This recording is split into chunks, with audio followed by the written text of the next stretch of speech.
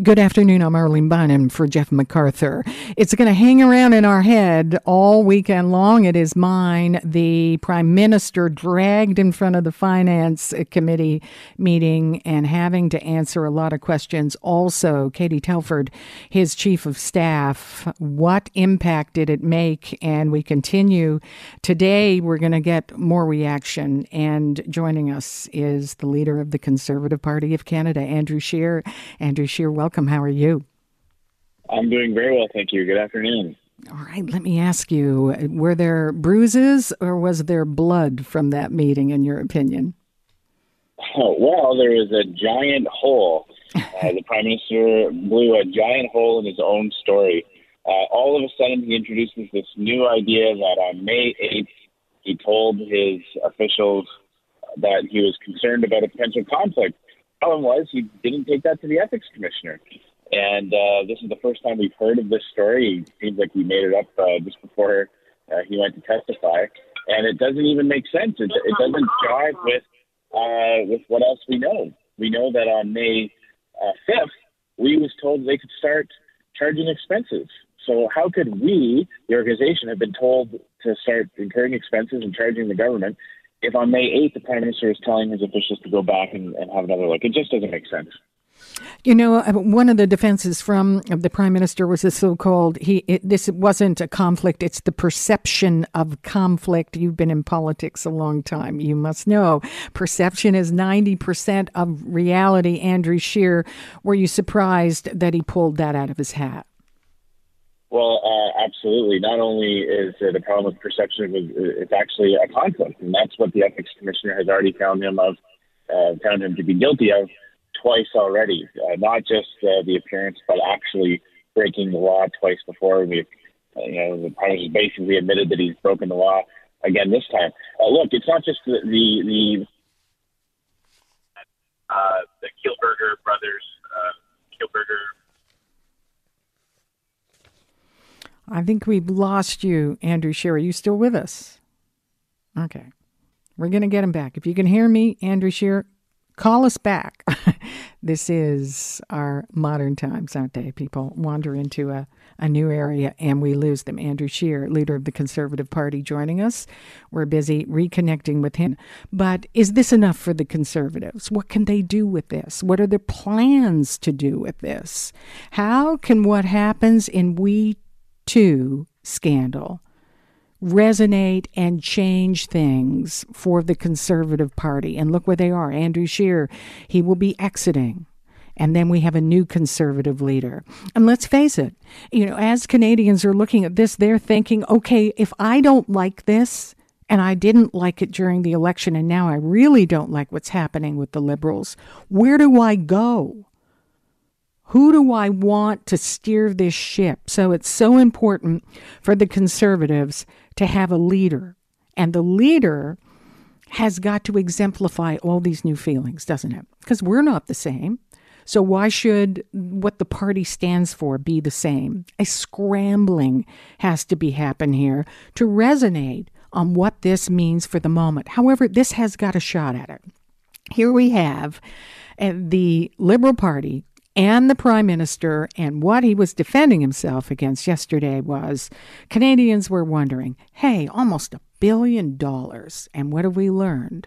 No due diligence, didn't know these things, didn't think about the conflict of interest.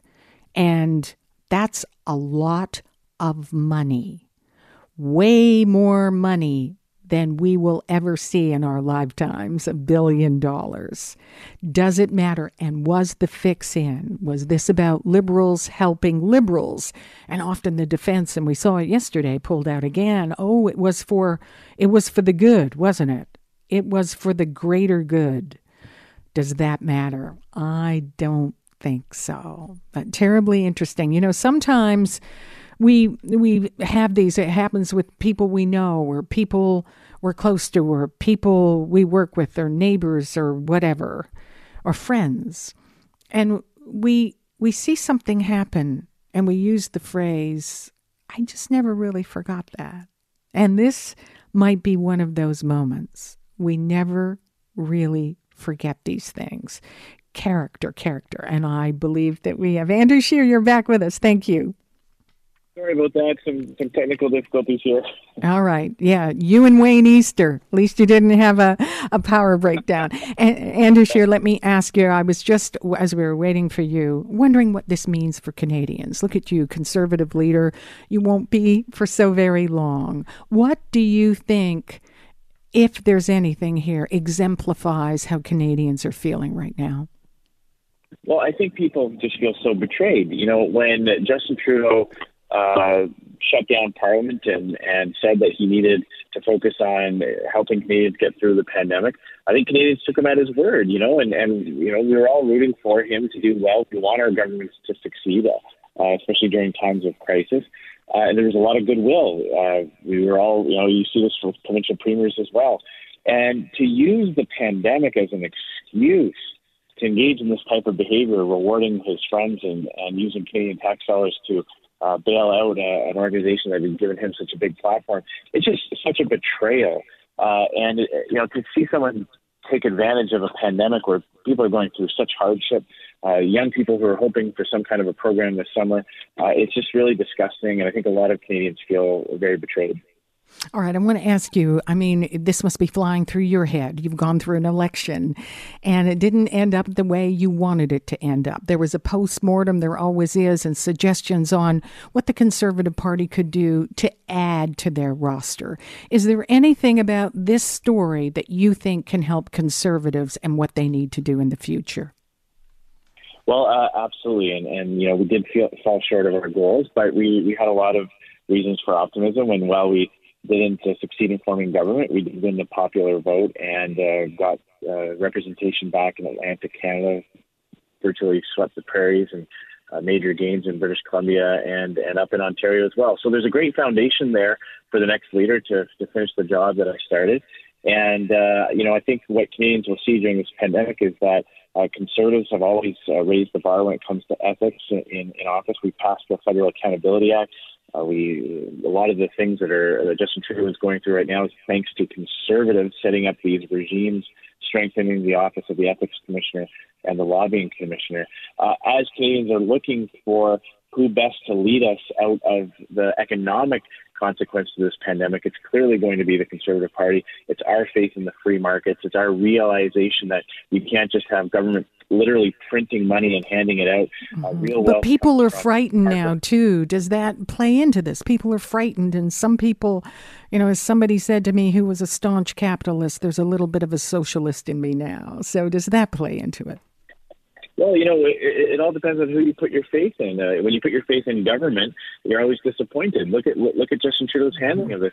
Government told us that they had to leave the borders open, and that turned out to be wrong. Government told us not to wear masks. That turned out to be wrong. Government dumped millions of pieces of personal protective equipment. That turned out to be a major blunder.